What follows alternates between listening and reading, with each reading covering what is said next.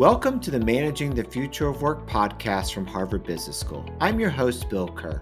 This episode is one of a series of special dispatches on the sweeping effect that COVID-19 is having on society, the economy, and the future of work. In addition to our regular podcast episodes, we'll be bringing you interviews with business leaders, policymakers, and leading scholars on the coronavirus. COVID-19 and the Black Lives Matter movement have forced a reckoning with America's legacy of systemic racism. What does the present moment mean for the push for equality in the workplace? Laura Morgan Roberts is an expert on organizational psychology. Her research spans workplace diversity and the maximizing of human potential. In her work, she emphasizes, quote, personal and professional alignment. Professor Roberts, who teaches at the University of Virginia's Darden School of Business, is co-editor of the recent book, Race, Work, and Leadership, New Perspectives on the Black Experience. With co-author Anthony Mayo, she wrote a November 2019 Harvard Business Review article analyzing the state of opportunity for African Americans. They concluded, quote, race continues to be a major barrier to advancement in the U.S. workplace. We are far from realizing the principles of equal opportunity and meritocracy. Laura joins me today to discuss the ongoing crisis and the prospects for systemic change. What policy and management strategies can narrow the gap between ideals and reality? Welcome to the podcast, Laura. Thank you so much for having me. Laura, let's maybe get started with tell us a little bit about yourself. Your professional practice and scholarship cover a lot of topics related to diversity. So how did you get involved in this area? And then maybe give us a couple of projects you're working on right now. I've been interested in this area for 25 years, actually. It dates back to my undergraduate studies at our alma mater, University of Virginia, when I first became intrigued in organizational psychology, how people could cultivate a career path that would be fulfilling and generative for them, how they could pursue work that was aligned with their strengths and their values and their desire to maximize their human potential. I came to those questions also with the understanding of structural inequality and structural advantage. And that was really shaped by my childhood experiences growing up in Gary, Indiana, which is a steel town, former steel town, really, outside of Chicago, Illinois. And in that environment, it was really clear uh, how the kinds of opportunities were shaped by the local economy, and how many of my classmates had to work that much harder to be able to pursue their dreams and, take on college paths as well as career paths that would be fulfilling for them. I, on the other hand, though also grew up in Gary, Indiana, and attended public schools, grew up in a family with a father who's an orthopedic surgeon. A mother was a former high school math teacher. They've had multiple graduate degrees, as did my grandparents and even a couple of my great grandparents. And so, even through this lens of um, my own set of questions and experiences around race and around the economy, I could see the importance of those structural advantages and structural inequality. And so I just wanted to be able to speak to individuals to help them have more tools and resources to navigate their path. But I also wanted to be able to speak to leaders so that they could design systems that would allow more people to truly be able to bring their best selves to work and make their best selves even better through the growth and learning that we all get in our work experiences. And then, most importantly, to be able to bring out the best in others. It's a very powerful sort of personal background. And for our listeners, we both graduated from the University of Virginia in the same year. We won't say the year on the podcast live here. Laura, it's late June 2020 as we're recording this, and we're in the midst of very sustained and global protests over police bias and violence, as well as also more generally racial inequalities. What do you make of this movement, and what are you hoping might result from it? Well, it's a prescient moment. In some ways, I think it's a call to consciousness. maybe for some that's a wake up call, and maybe a loud alarm. I think what we have the opportunity to do is to learn from the experiences that we're seeing and hearing, that were catalyzed by these racial protests, and start to tune in more intensely. Turn up the volume, try to listen more, try to understand more. Don't tune out when it gets tough and challenging and difficult. So that's the second part of your question, right? What do I make of this moment? Is the call of consciousness where people are tuning in. What am I hoping might result?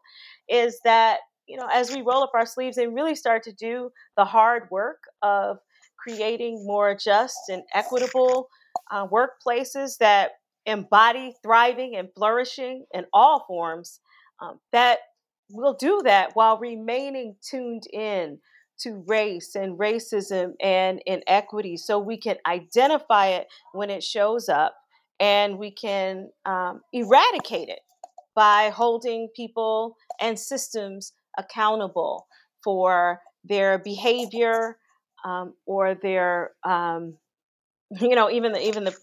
just the personal behavior, but also some of the policies and the practices that have been built on this system of inequity. That might be a small hope. Just don't tune out. But I think it's what's going to sustain our momentum going forward. It's that ability to stay vigilant, stay tuned in. We're talking about some issues and challenges that have plagued our world for nearly 500 years at this point. It's not going to change overnight. Yeah, progress will certainly have to go well beyond acknowledgement of this issue, and we appreciate you walking through that sort of making sure people stay on that channel and make progress towards it. This is coming during also the COVID-19 pandemic, which has proven to be 3 times more lethal for Black Americans than for white Americans. How connected is this to the pandemic, and what has that revealed to us about inequality in America?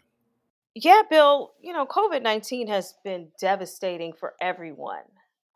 And the differential impact of COVID-19 on Black and Brown communities is definitely gives us cause to pause and reevaluate the structure of our society. Why is it that African Americans are so vulnerable in the face of a global pandemic? This is the early announcements, right? The public service announcements and the recommendations around COVID-19. We were hearing the phrase, we're all at risk and we all have to take precautions. And COVID-19 does not discriminate. Anybody can catch COVID-19. That's true. But we've also learned there's a yes and. Some people are more vulnerable than others. And why is that? Part of it is due to exposure. Part of it is due to lack of protective barriers. So when we look at in our conversation, um, the context of work, we have to call attention to occupational representation and the disproportionate number of women of color in particular, um, but also men of color who take up low wage occupations and who were called essential workers, the cashiers, the nursing assistants, the cleaning and janitorial staffs, the transportation drivers, all of those people who still remained in the direct line of sight with COVID-19, so that our economy could keep moving to the extent that it did, and so that individuals could continue to get access to whatever care that they needed while we attempted to fight off or curb the spread, really, of COVID-19. I do see more productive or constructive engagement on these issues with respect to naming race. Um, when we started this year, 2020, we were still at a point where you would talk about race in code in organizations. Even if you were talking more broadly about diversity, equity, inclusion initiatives, you would talk about DEI. You might say, quote unquote, diverse talent. You might say unconscious bias. You would talk about belonging, the importance of belonging, but not really hit the nail on the head squarely when it came to the conversation about race, racism, and the unique sets of challenges that Black people face in today's work environment. So I think it is constructive because it's an important starting place for us to name race and talk about race explicitly. But it's only a beginning, right? Um, it's one thing to acknowledge it, one thing to put up a hashtag that says Black Lives Matter, or that says we stand with George Floyd's family members and our heart goes out to his family. We stand against the injustice that happens, in our streets. But it's quite another thing to say we're going to now hold ourselves accountable as individuals and as a system to act in more just, equitable, and inclusive ways, especially when Black people are concerned. So I think that's the next step. I'm excited to see the forward movement. And as they say, the proof will be in the pudding when we look 6 months down the road, 12 months down the road, 5 years down the road, to see how these pledged commitments were operationalized and if they've truly transformed some of the power dynamics that we see within our organizations and communities. Yeah, beyond just naming the issue, you've worked on and developed techniques to help business managers and leaders approach these vital topics and kind of take that next step. Tell us a little bit about the reflected best self exercise and some of the similar techniques that you advocate for people that are trying to move that next step. Yeah.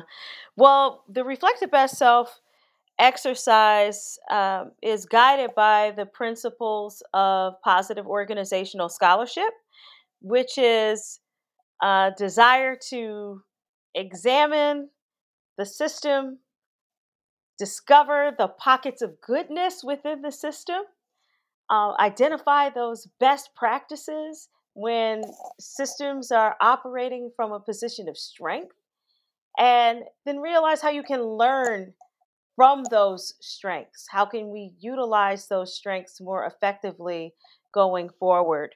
Um, and so the reflective best self exercise and other tools for cultivating and sustaining positive identities are really important right now when we're taking up the difficult work of advancing diversity, equity, and inclusion in our organizations. And here's why.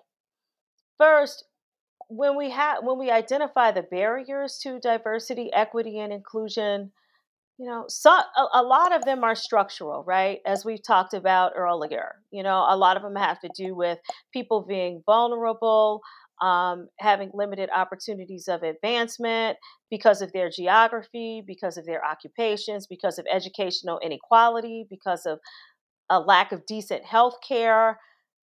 All of those barriers can make it more difficult and challenging in organizations. But when we reach these moments where we say we actually want to do something differently, we want to change, we want to move in a positive direction, there are another set of barriers that hinder us from making that forward movement. And those barriers are often related to our own insecurity, identity threat, and ego defensive routines. So, our insecurity comes in the diversity, equity, and inclusion conversations when we say, wait a minute, if I acknowledge structural inequality, then I might have to unravel some of my long held beliefs about meritocracy. And that's a strong belief, a strong narrative, especially in the United States of America, that people endure over generations, endured hardship and struggle to build a company, to build a country, and also to build companies. And so your success is a function of your hard work. And we define merit as the product of individual effort and hard work. So I become then destabilized in my own belief of legitimacy and worth when someone tells me, well, Laura, the fact that your father is an orthopedic surgeon, that kind of gave you a hand up in life. And the fact that your grandparents had college educations, as did a couple of your great grandparents, that too gave you a hand up as you were navigating the educational system. Then I can become ego defensive and say, well, wait a minute. No, that's not true. I worked hard for everything I had. I worked really, how dare you challenge me and say that I didn't work hard? That's not what the insight on structural equality is telling, inequality is telling you, or structural advantage is telling you, but that's how we internalize it. It's you're saying that something's wrong with me, that I'm inadequate. And then we start having these conversations about how racism plays out on a day to day basis, and people become even more insecure or threatened or ego defensive. Wait a minute, I'm not racist. So, therefore, how could I have said something that a person of another race would have found demeaning or devaluing in that way? What the reflective best self exercise does and other positive identity tools is help people to anchor themselves in a more positive or secure base of self worth. So then they can do the difficult work of challenging their belief system and creating a more just and open society. In other words, it helps to counteract or break down some of those ego defensive routines because it gives people the validation and the affirmation that they need to see how they do add value and make important contributions in the world. Despite what people may say, um, about whether they like applause or like to be celebrated publicly or quietly. There's a range where people fall on that continuum, but the reflective best self exercise allows everybody on that continuum the opportunity to think about how they have added value and how that has positively impacted others. And I should mention, I'm sorry, I did not even explain what happens with the reflective best self exercise. I'm talking about what it does and what it undoes. But let me just say for a minute how it works. The way that an exercise, the reflective best self exercise works is that people will reach out to their friends, family, and then, of course, their professional contacts, past and present, and ask for contribution stories. So those people will share with them, people in your life would share with you stories about times when they saw you at your best, adding value and making important contributions. And so then when you read this collection of stories that you've gathered, you have a deeper understanding of why and how you matter to the people who matter most to you in your life.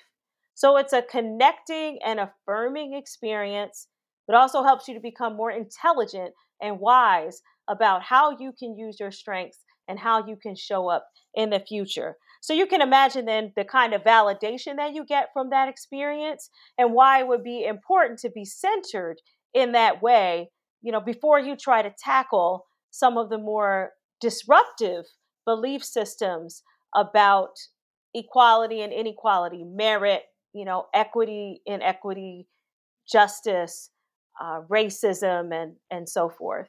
Laura, that reflection is very powerful, and it's happening at the organizational level as well as also the individual level. Business schools, including Harvard, have received renewed criticism about their record on race. For academics, in particular in academia, what can we do to support and provide opportunities for minority students, staff, and also faculty? Well, Bill, you know that I started my faculty career at Harvard Business School. I was 27 years old, African American woman, 5'2" on a good day. And there I was in the middle of the pit. teaching the required course in leadership called Lead to MBA students, 90 of them staring at me in this amphitheater style experience. And I don't have to articulate some of the things that came out of their mouths during those classes or in the course evals to follow. But suffice it to say, I was not who many of them expected to greet on their first day of class when they were meeting their leadership professor. And so that experience of kind of disruption to the Harvard stereotype was something that I carried with me in and out of the classroom. Bill, I carried it on airplanes. People would ask, "Oh, what are you doing? Are you a student?" I would say, "No, I'm a professor." They say, "Where do you teach?" And then I would have a churning in my stomach. Like, do I even tell them or do I just lie? It almost got to the point where I just wanted to lie because I knew I would get the gaze, the gaping mouth, and the wide eyes, and it would really tell me what's that like. And it's not because they were so fascinated with Harvard itself, though many people are, but it was this contradiction between what they expected to see or who they what all of the different attributes that they associated with Harvard and then what I was embodying sitting next to them on that airplane. So in the years as passed, I've now on faculty at UVA Darden, but I've returned to HBS over the years for different teaching engagements and also as a research scholar. And one of the projects that motivated the article Tony Mayo and I wrote, as well as the book that we just published, Race, Work, and Leadership New Perspectives on the Black Experience, was HBS's decision leading up to 2018 to commemorate the founding of the African American Student Union, ASU. It was the 50th anniversary of ASU, so from 1968 to 2018, my colleagues and I examined the history of African Americans at Harvard Business School, black people, not just African Americans at Harvard Business School. And then we also started to examine how their careers unfolded afterwards. So, what did we learn in terms of what business schools can do to support and provide opportunities to those students, to faculty like me? We're junior faculty at the time, still business school faculty member, and also staff. Well, here's where it gets really tricky, Bill. So, one of the things that we've saw consistently is that business schools are really, really bad when it comes to doing the hard work around race. Race is often considered irrelevant, superfluous, or optional or ancillary to a business curriculum. I find this ironic given the fact that race was fundamentally embedded in the infrastructure of the society and the origins of many of the management practices that are put in place today, as well as the economic foundation of the business owners who started major enterprises in the 19th and 20th centuries. So to not talk about race seems to be a dangerous omission in basic economics. That there's not just a blank slate of supply and demand, but there's generational wealth, and there are ways in which it's accrued and was invested, and there are a set of practices, some of which were highly unethical, that generated tremendous wealth. But that's taboo, Bill. That's the unspeakable. I can say that to you today because this is our topic of conversation, but that would be a taboo conversation in the classroom. But let's, back it up a little bit, even if we weren't going that deeply into it. What students don't see in their business school experiences is the positive associations between Black people and business success. So they don't see enough by way of examples of Black business leaders or Black businesses in their curricula. They don't see enough Black tenured professors or even tenured track professors in their business school experiences to be able to make those positive associations. that counteract many of the stereotypes that people have about race and about business. And then they don't experience the climate as one that's really open to learning and changing in ways that would allow it to be more inclusive. The emphasis on networking in business schools is palpable, and people are concerned about job placement, yes, but they're also concerned about building and maintaining that network, especially when they're at these top ranked business schools. So they fear saying or doing things that would marginalize or isolate them. And that often means that they stay silent around issues of sexism, anti immigration sentiment, the labor exploitation conversations or comments about low wage workers that often come out in classroom discussions. And of course, pertinent to our topic today, racial stereotypes. They go unchecked, and people often bear that burden silently because they don't feel like they have the support of the community, and the system to speak out about these kinds of experiences. Um, and nor do they feel that their classmates or their professors really will be held accountable for it. Harvard certainly has a ways to go. As we record this, we are both acknowledging the shortcomings over the last 50, 100 years, and also at many of the unit levels, making public commitments about how we can make sure we have Black protagonists in more of our cases. Really highlight many of the issues that you're describing there. We've got a ways to go. Let me continue on your book that you brought up, which was done with Anthony Mayo and David Thomas, both of whom one's current, one past at HBS.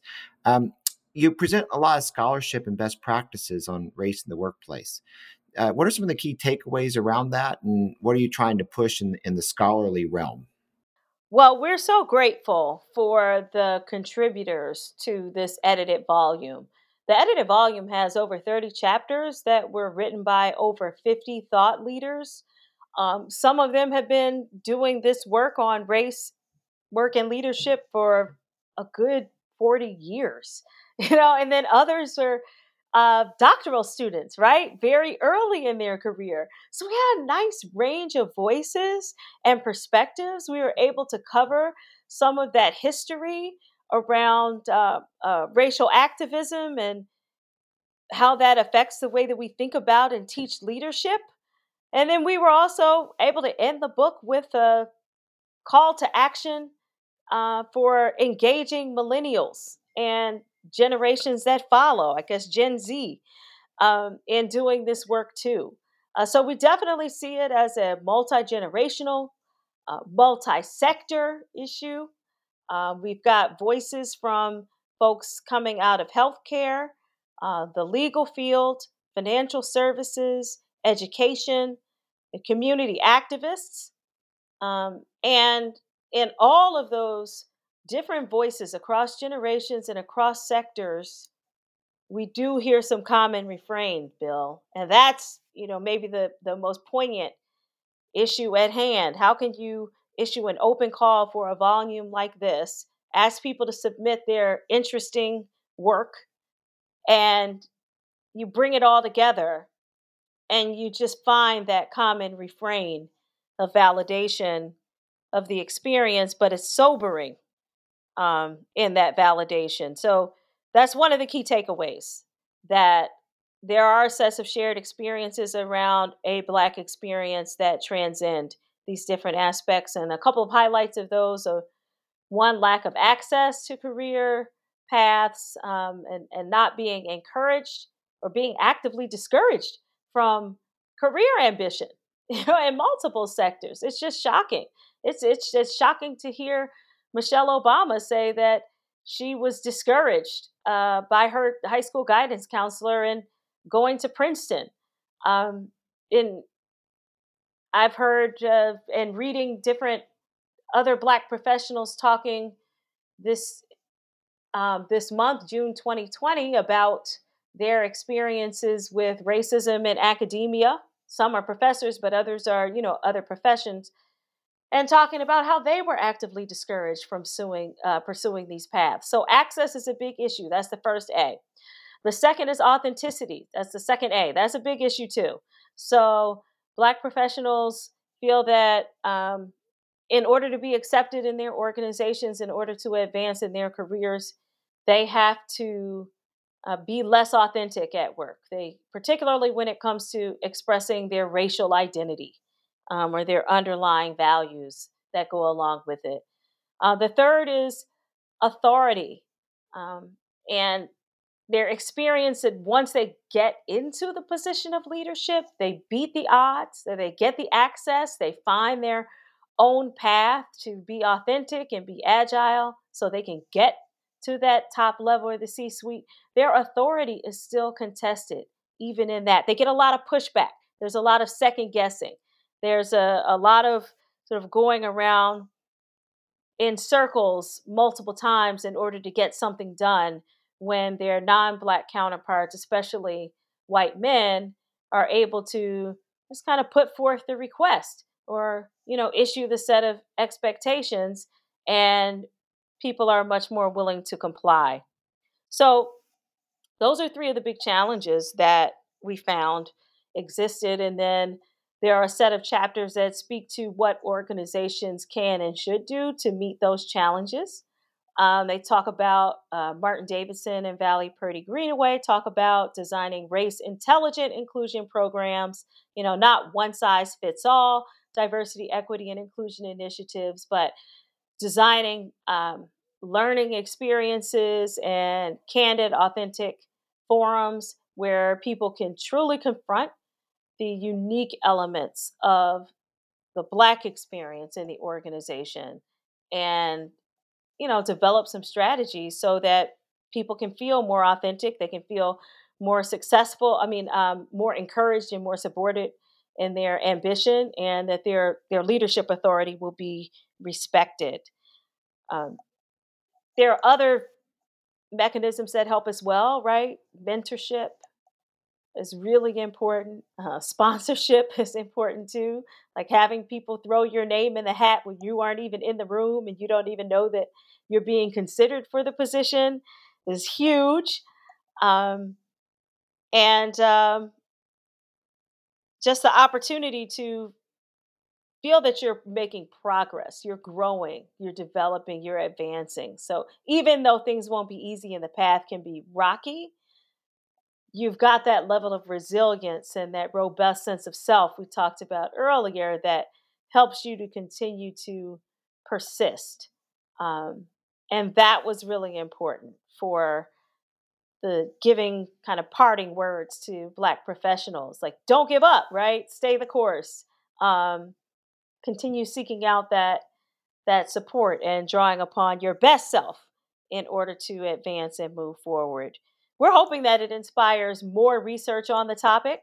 We're excited about the research that we were able to compile in this volume, but Bill, there's so many other studies that people have conducted and they haven't been able to get published because journal editors who are professors in the academy push back when they get these papers and say, well, if this is just a study of Black people, then I don't think it's relevant or I don't think it's impactful enough for our field. So I don't think it belongs in this particular journal.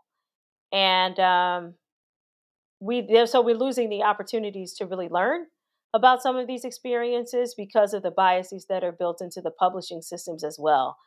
So David, Tony, and I were really hoping that this would inspire scholars, but it would also inspire publishers to see that there is a market here, and editors can be a little less cautious and a little more enthusiastic about entering into this space and supporting the authors who are doing this work. I also really hope that your book catalyzes more, and maybe I can provide just a bit of context from the economics profession that I'm a part of. In response to COVID, in many ways, the discipline has done somersaults backwards, and produced hundreds of new economic studies about COVID and its consequences and ways to approach it and so forth.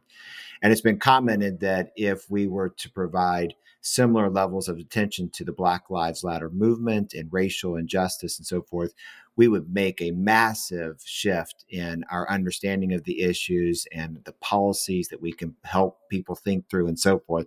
And we just as a profession need to adopt that and make that important. So I appreciate you leadership in the book Race, Work, and in Leadership. That's such a great example, Bill. Thanks for calling attention to that. I do think these moments in history when we are confronted with wicked problems, should be the catalyst for a host of scientists to try to take up these questions in informed and responsible ways. And we're hoping to see just that. Um, and there's still some barriers there. There's a stigma, Bill, it's probably a little different than publishing around COVID, but doing the work as a consultant or a speaker, a teacher, or definitely as a scientist on race means that you're having to make a bet, and you're betting that you can be successful enough in this work to override the stigma that comes along with doing it. Some people say it's not rigorous enough, it's just based on your opinion or your own agenda. They politicize it rather than viewing it as science. And then that undermines the scholars who are trying to do this work, especially the junior level scholars who are trying to get tenure.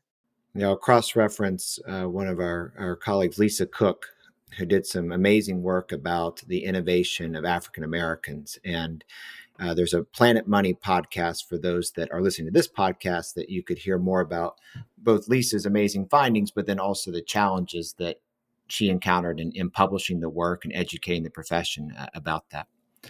Laura, let me turn and ask as we kind of come towards the end of this podcast for just like your basic kind of reactions of here's something you can do, some way to get going. We've talked about the reflected best self exercise and so forth, but a lot of our listeners are going to be in professional business organizations. What's a way that they can really kind of get the senior management to acknowledge the systemic bias and engage really in that open-minded way? What's a technique that can open up a door that has been closed up until now? Yeah. So first is that piece about centering yourself, preparing your heart and your mind to do the work. And that's where the reflective best self comes in.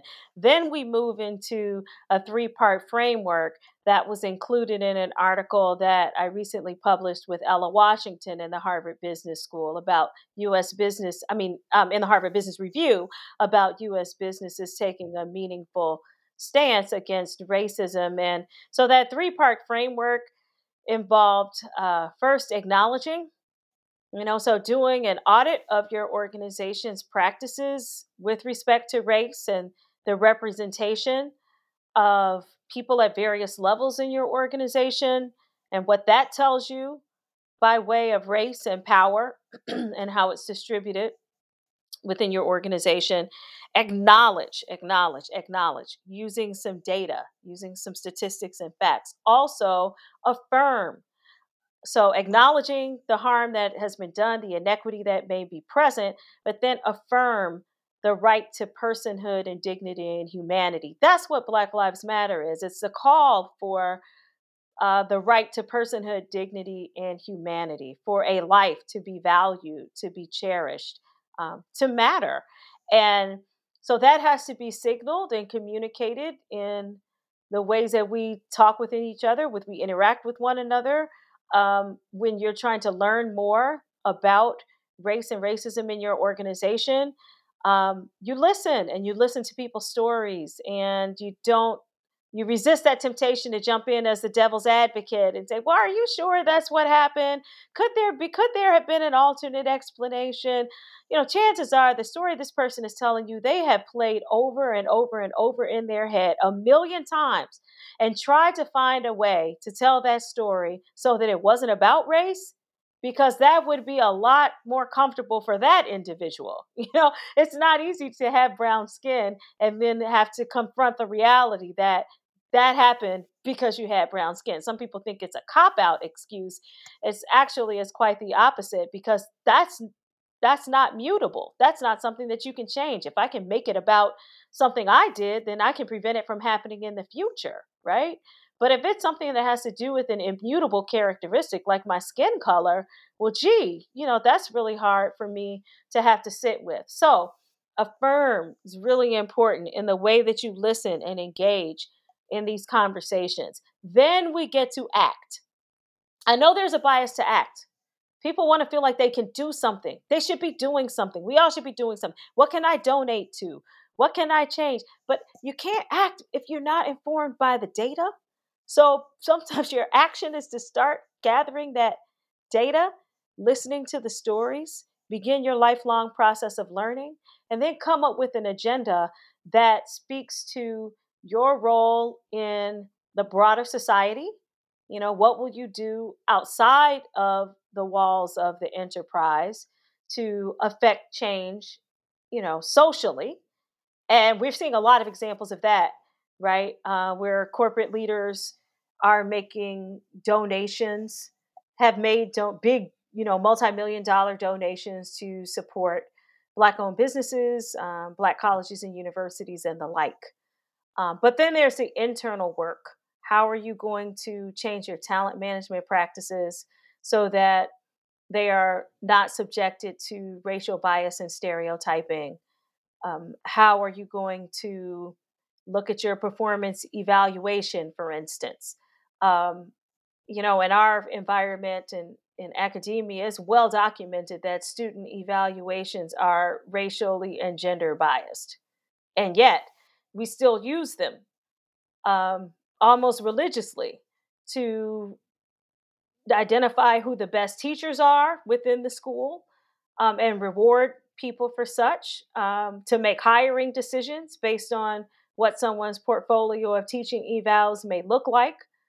Um, and then make leadership promotions also based on people's reputations in that respect. So that's just one example of changing some of the performance management systems and reward systems so that those biases cannot undermine certain people's careers and elevate other people's careers.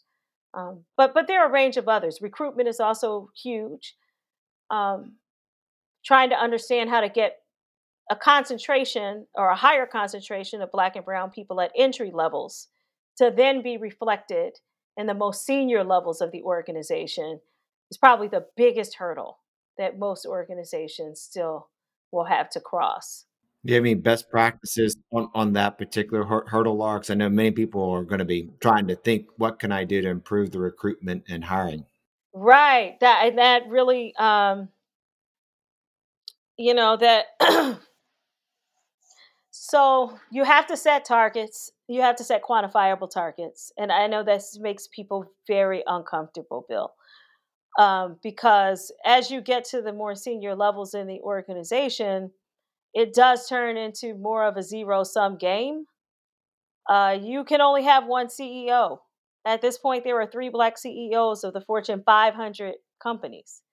That is much less than the representation of Black people in the US Census, which is 13% at this point. So there has to be some movement. And if you're going to increase the representation or increase diversity as a whole, that there have to be more Black and Brown people in those higher level positions of power and fewer white people by converse. And so the first thing we have to do is just confront that and say, yes, this is the reality. This is what is going to happen. This is what it's going to look like.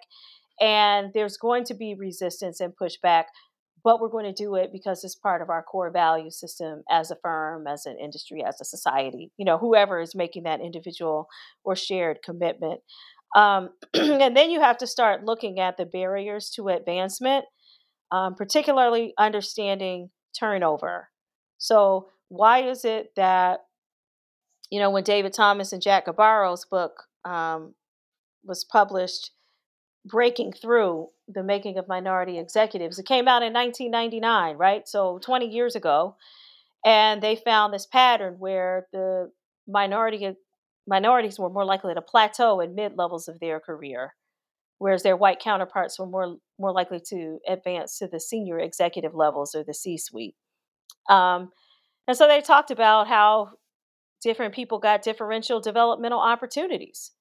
Are you giving the right kind of stretch opportunities, high visibility opportunities, growth opportunities, so people can test their mettle and show what they're made of, um, and gain more of that exposure and consideration for the senior levels, or do you tend to delegate those kinds of opportunities to the typical cast of characters, the ones who remind the current CEOs of their former selves, right? I'm going to pick the person who reminds me of a younger me because I feel like I know how they think and I can trust that they'll be able to pick this up and grow and develop. But the brown skinned woman over there, I'm not sure. I don't really know what it's like to walk in her skin. I don't know what it's like to be in her head. So maybe we'll have to get to know each other a little bit better. Or she'll have to have a little more opportunity to prove herself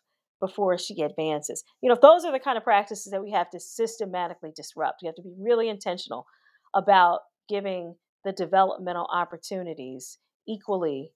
And in some instances, if you got to choose one or the other, and they're on parity, in terms of their qualifications, or they both bring interesting things to the table. Let me put it that way, Bill. Um, they both bring interesting things to the table that you factor race into the equation as well, and make a difference that helps to advance the racial diversity of your senior leadership. And then that last piece about turnover was important too. The turnover is looking at where attrition happens, why people leave, who's managed out, what kind of data did they get, were their performance feedback, was it too subjective and therefore bias might have entered in. That often happens with Black employees. Or did they leave because they were disenchanted with the culture or with the lack of opportunities for growth and development and advancement in the firm, because they felt they were plateaued there, and they felt like only way that they could advance in their career was to make a lateral move someplace else. But firms don't generally conduct exit interviews, and they don't ask pointed questions about race, even during those exit interviews. So we're not really getting the full picture that would then allow us to, adjust accordingly. So, Laura, thank you so much for these best practices. And I highly recommend those that want to take it a step forward personally to look up Laura and her co authors' Harvard Business Review articles, including one that was very recently published that outline more here. Laura, I want to kind of end on maybe something that combines the overall contextual, political, social environment that we're in right now with where we've spent the second half of this podcast, which has been more practices that individual managers and leaders can make. How do those two things connect, and how can we best accomplish the goals in, be it business goals or be it in private sector companies, to build this inclusive environment that really overcomes the systemic issues that Black Americans and other minorities have faced in a context that's often going to be polarized? Yeah, so that polarization can be really challenging and dangerous, Bill, because it can lead to dangerous and violent conflict. And we certainly wouldn't advocate that. But there's also a piece of the equation here that requires individuals to take a stand and not straddle the fence on these issues. Some of the work that we've been doing and the way that we've been approaching this work around diversity, equity, and inclusion, when we just put everything together under the umbrella from um, cognitive diversity, diversity of thought, um, to a range of political beliefs as well as socio-demographic um, groups and categories all blended together. That definitely reflects all of the variety within our society. But it also kind of lets us off the hook because everybody can say, oh, yeah, I'm the outsider. I'm the one who's being marginalized. I'm the one who's being mistreated here.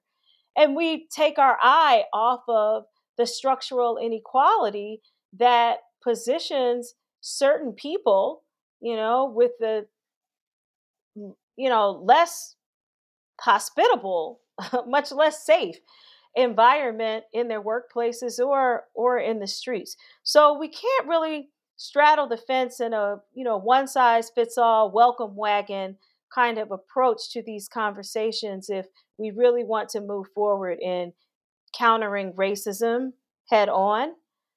We have to take a stand, and that's what many leaders are doing, is taking a stand. Many are saying this is the first time they've ever taken such a stand, but they're doing it and saying, we will not tolerate this kind of injustice. It goes against our fundamental belief of who we are as an organization and who we wish to be. And we're ready to make the tough decisions that we have to make in order to eradicate racism in all of its forms.